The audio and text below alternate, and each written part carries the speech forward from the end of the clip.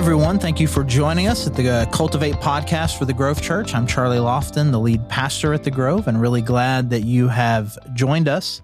And we're in a series right now where we're talking about this, this motto that we have at the church, "You Belong." It's part of this mural that is on the outside of our building, and just really talking about kind of how we can have a better attitude as Christians and as a church to kind of help people feel like that they can belong and that there really aren't any obstacles or barriers between them and the gospel.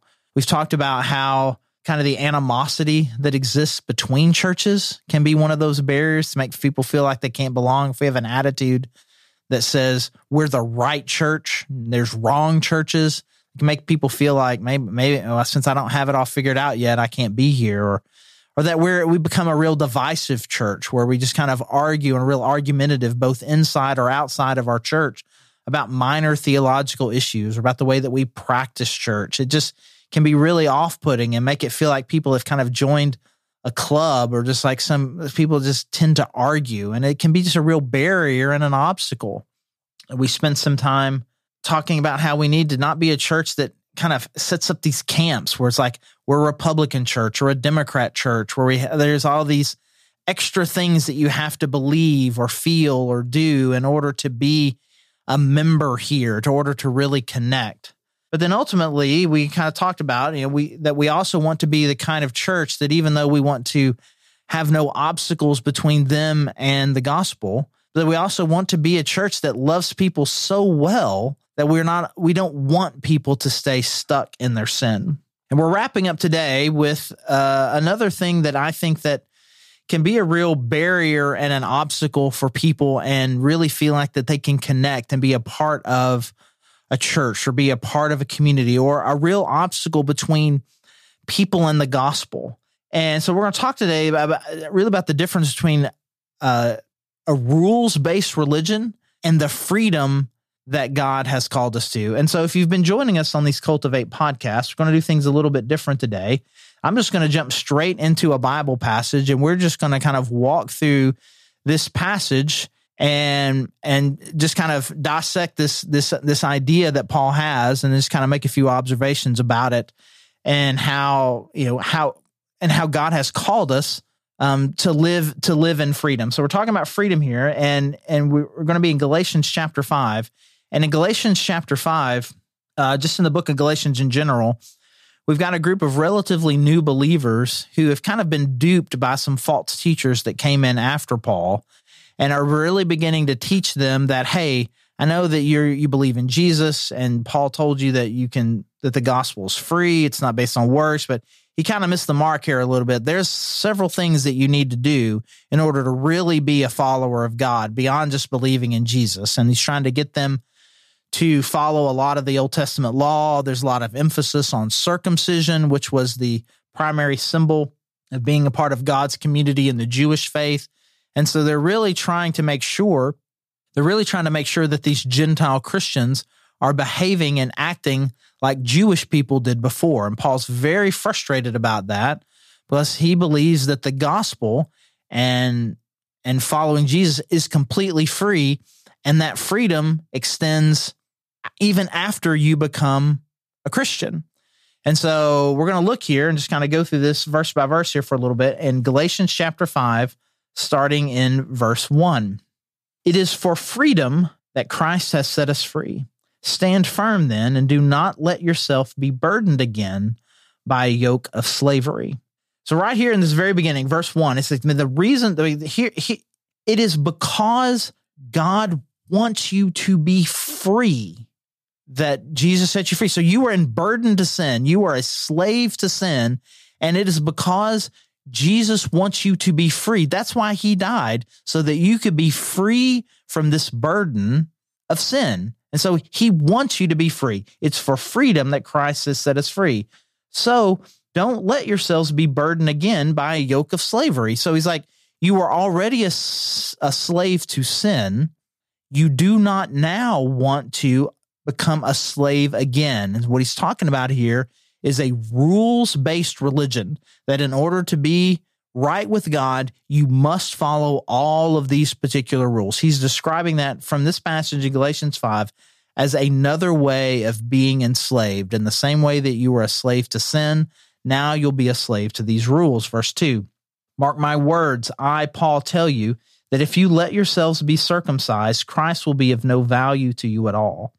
I declare to every man who lets himself be circumcised that he is obligated to obey the whole law. You who are trying to be justified by the law have been alienated from Christ. You have fallen away from grace. And so these people are kind of starting with, hey, in order to really be a follower of God, you have to be circumcised because that's part of being in God's community. And what Paul's saying here is if you obligate yourself and you say that the way that you get things right with God is by following a law, you're going to have to follow all of the laws.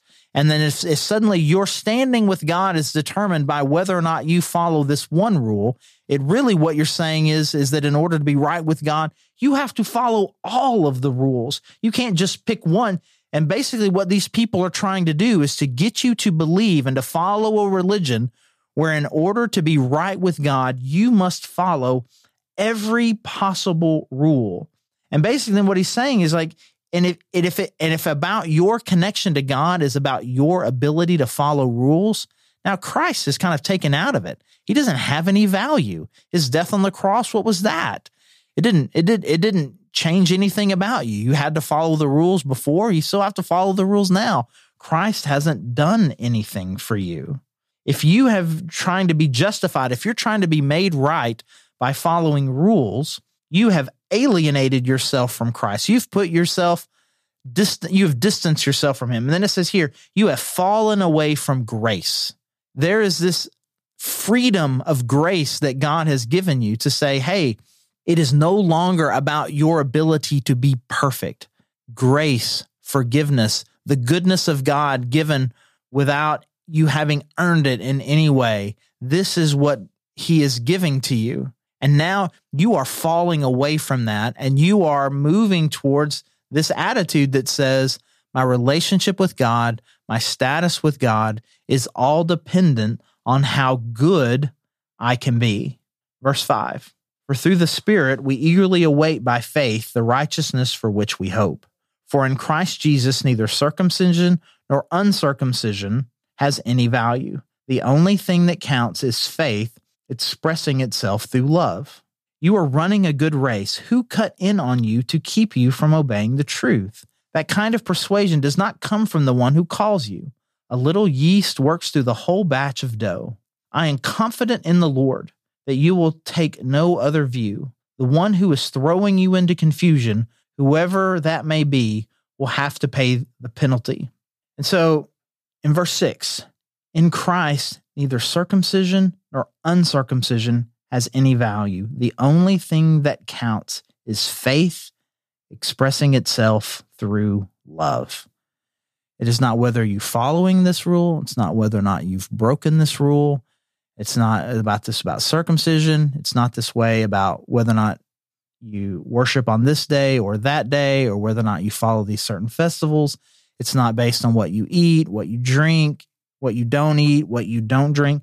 What counts is faith expressing itself through love. That I'm showing that I trust and I believe in God, and the way that I do that is by demonstrating my love for God and my love for people. Paul's saying it does not have anything to do with the rules that you do or don't follow. And he's like, man, you were doing so good at this.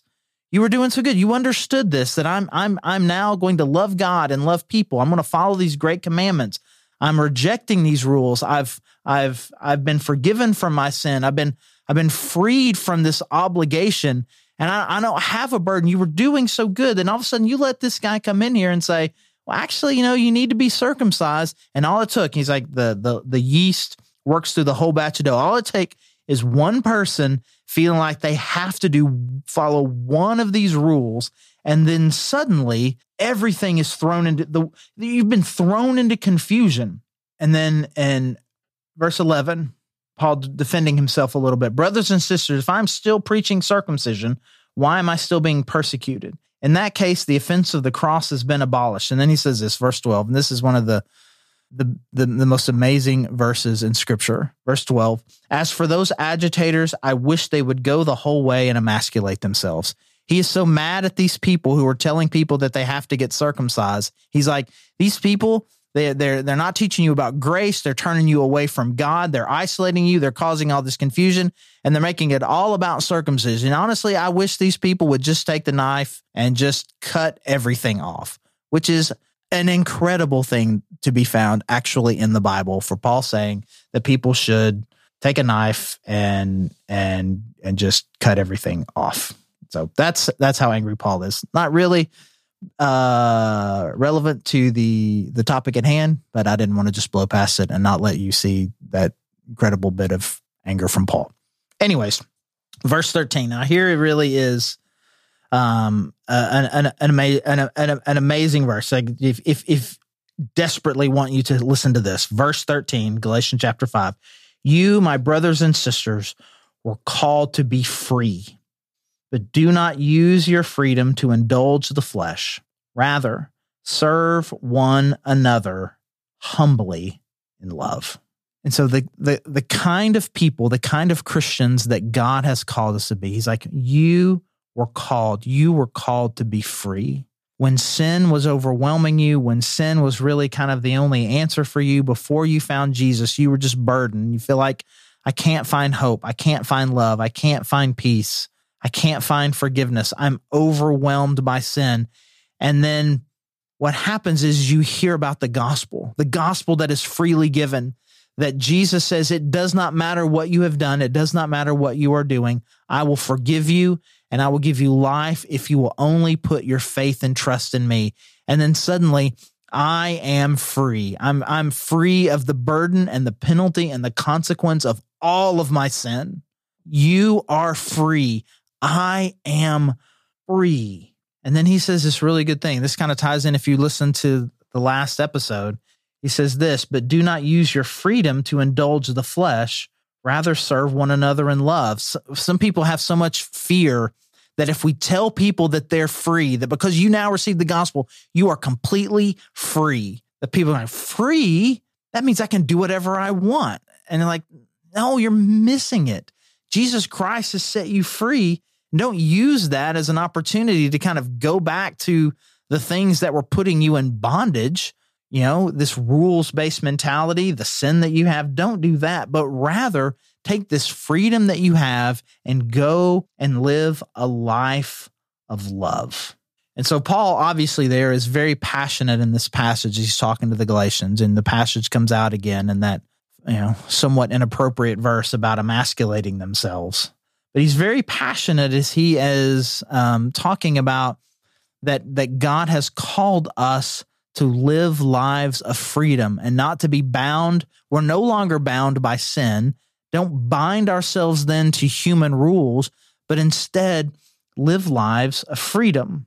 So there's a couple of observations here that I want to make. And the first one is this, is that rules-based religion, it doesn't work. And it doesn't work theologically, and it doesn't work practically. Rules-based religion, it does not work. You cannot be good enough. You can't. If in order to follow, if in order for rules-based religion to work, you would have to be perfect. I can follow every law all the time, everywhere. It's not possible. It is not possible for anyone to do that. And it's not practical. I mean, you just can't. But the problem is that we really want it to work. And so what we do is we do the same thing that the Pharisees did, is we kind of make the rules such that, well, I mean, if we limit it only this, well, it's really only about circumcision. Well, that's something that you can physically accomplish, I guess. Well, it says it's about this and not drinking alcohol. It's about this and not eating red meat. It's about this and worshiping on this particular day in this particular way, or having these particular festivals. You kind of limit it to the things that you can do. But what value is there in that? What value do we really find in, I followed all the rules today? That doesn't move anyone's heart towards love. It doesn't move anyone's heart to serve. what it leads to is really a self-righteousness. The way that Paul said it alienates people from Jesus. It moves you away from grace.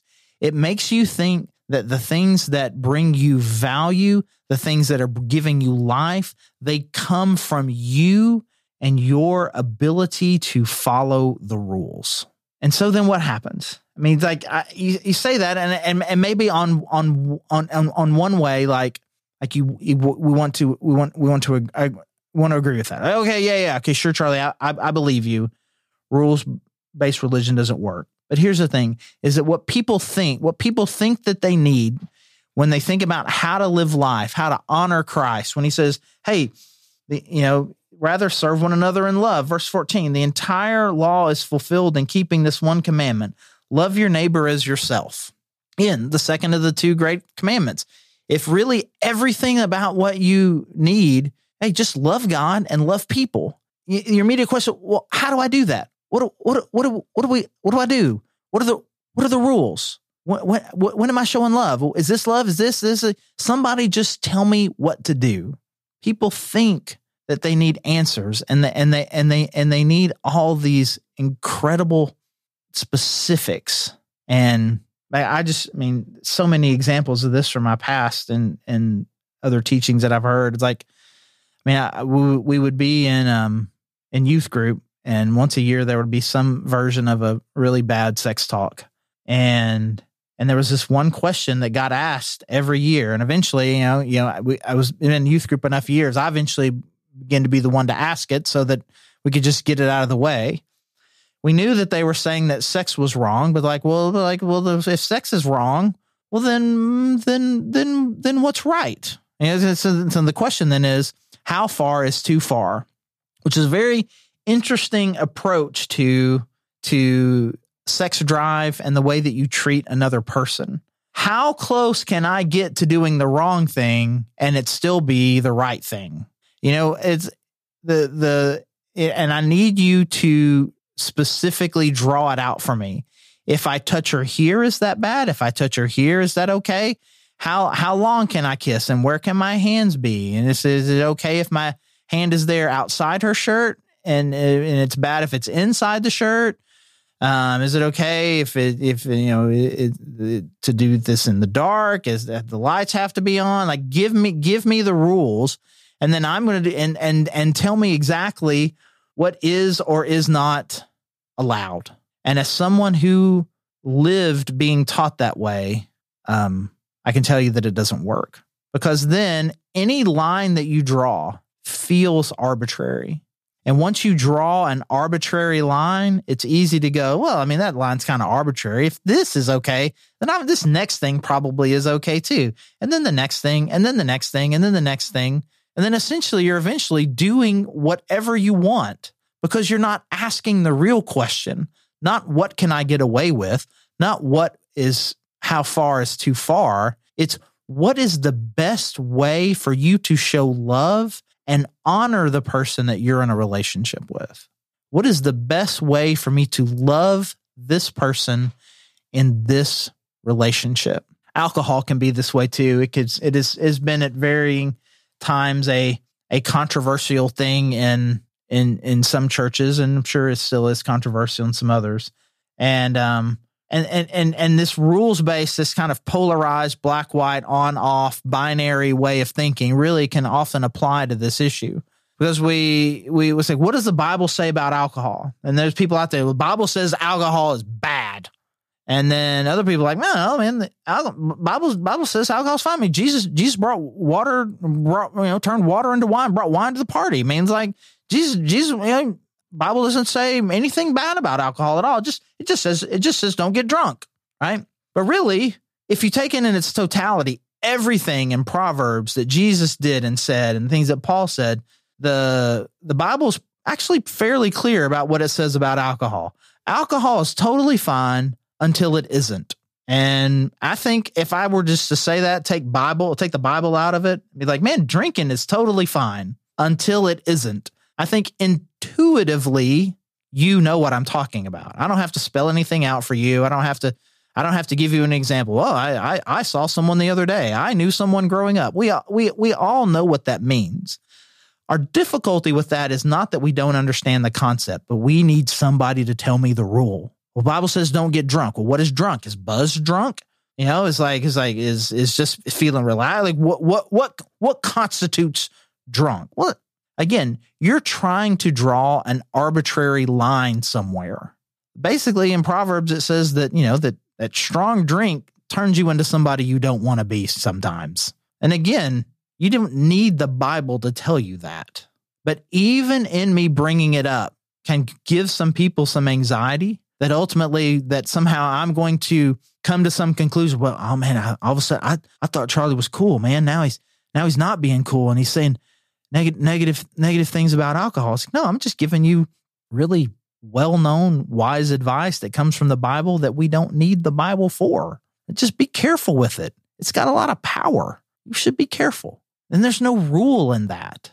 There's no rule about what is the exact, perfect, appropriate way to deal with alcohol or to deal with the person that you're dating. Do I have to give? I read a verse one that says I have to give to everybody who asks. Does that mean that every time I see any person on the side of the road asking for anything, I have to give them something? Otherwise, I'm being sinful. It's like I just need someone to tell me what the rules are. I need to make sure that I don't do anything wrong. And people think that that's what they need, that they need answers. But all it does is it complicates things. It makes things stressful. It makes you feel unsuccessful when you might be being successful, or make you feel successful when really you're not. You're just following a few arbitrary rules. The reality is people thrive in freedom.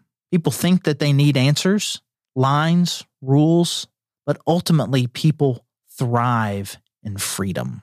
When you realize that God has set you free, when you realize that you no longer are burdened by sin, you are no longer burdened by rules, you're no longer burdened by the must-dos and this pressure of having to be perfect. Because that's the thing that was getting you about sin. Sin was overwhelming to you because you knew that you weren't good enough. And then Jesus says, it doesn't matter that you weren't good enough. I was good enough, and I'm giving you the gospel, and I'm giving you life for free. And now it's like, it doesn't matter that I'm not good enough. And then Paul says, don't use that as an opportunity to do whatever you want. That's ridiculous. Use this freedom that you have to love the world. And I believe that when we truly and fully understand that freedom, the freedom that I have with God, to be who God has called me to be, to love the way that God is calling me to love, to lead me the way that God has called, to lead, to love, to be who God has called me to be. And then it just becomes situational. Then you don't necessarily know exactly what the right thing to do. And you don't have a rule book. You don't have a guidebook. But rather than that being stressful, it becomes about a freedom that I have and a love that I have, and that it is about the presence of God in my life in this moment, and Him leading me and loving me in this moment. And He's going to show me what the right thing to do is in that situation. And I don't need a rule book that just adds an extra layer of guilt, an extra layer of stress. And so this is a thing that we're pretty passionate about here at the Grove. You get involved in a small group, man, those small groups are all going to be very different. The way that they're led, how often they meet, what they study, it's going to be very different. It's not just about, hey man, you can come dressed however you want. It's not about that. It's just like, we really believe that God wants to do something individually in your life, and that God has given you freedom, and that you don't need us to draw out the rules for you. You don't need the accountability of somebody making sure that they are on you all the time, making sure that you are doing the right things. Like, well, you missed church last week, and it only count. It's only good. Were you out of town? Were you sick? Well, that's not good. It's like, okay, well, the Bible says that you're supposed to give at least 10%, and I've been checking your giving records, and you haven't been doing that. And that sort of pressure of making somebody do something because it's supposedly the right thing, that's the rule. That's not where life is. That's not where freedom is. The most amazing passages about giving in all of Scripture talk about giving from a place of generosity from your heart, the way that we love people, the way that I treat someone, because I want to consider them more important than me. It's not about the rules. It's about this idea, this principle that says, I'm going to consider others' feelings and their heart and what they need more than what I'm going to consider mine. I'm going to look at people. I'm going to figure out what it means for me to be generous. I'm going to figure out what it means for me to not be a lustful person. And I don't need somebody or want somebody to draw these rules out for me, even though I think that's what I want. That, like Paul says, is just another burden. It is another barrier. And so kind of connected a little bit to our You Belong series, the more we become rules-oriented on the back end of these are the rules for good Christian life, the more we're continuing to give people the impression who have not yet received the gospel.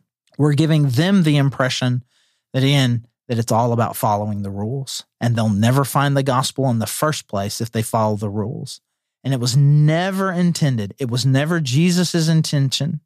And again, we see that overwhelmingly here in Galatians chapter 5, that, well, it's free. The gospel is free, but it's about rules on the back end. The gospel is free, and he freed us so that we could be free. Now let's go out there and live a life of freedom that is not about indulging the flesh, but is rather about serving each other. And the stress and the anxiety that you feel from when you hear that too much, when you think, but what am I supposed to do? Well, tell me, what does that mean? What is it? Tell me exactly what indulging the flesh means, and tell me exactly what serving one another means, exactly what humbly and loving. Tell me exactly. That stress, that is just the leftover waves of the anxiety that we have, that I can only be accepted and loved if I am perfect. And Jesus loves you just as you are. But like we said last time, he loves you too much to stay there. And let's take this love and this freedom that Jesus has given us to live lives of freedom that compel us to love God and to serve one another humbly in love. And so I really do, and more than I usually do. Sometimes, sometimes I want people to feel like that I've been incredibly clear to them. If you feel any anxiety right now about that, just felt too vague, man, I really want you to experience that stress right now. I want you to feel that. I need him to be a little more clear about what all those things mean. What does it really mean to live a life of freedom? Man, why don't you go figure it out? Tell us about it. Why don't we all just get together every Sunday and celebrate it and talk about it together? Then we can get together in smaller groups throughout the week, and we can talk about what this means for us to be people who are living life, the freedom of the gospel. And let's learn to embrace that ambiguity and uncertainty rather than continuing to live lives where we feel like we have to have rules. So thanks for joining us. And if you have any questions or thoughts, man, as always, I would love to hear them. You can send them to me at charlie@thegrovechurch.org. Would love to connect with you. And we would love to connect with you on Sunday mornings as well. You can go to thegrovechurch.org and you can learn about our Sunday services. We'd love for you to stop by on a Sunday morning if possible. Or you can just, if you're not local, you can stream. But any way that we can connect with you, we'd love to do it. Again, thanks for joining us on our Cultivate podcast, and hope you have a great day.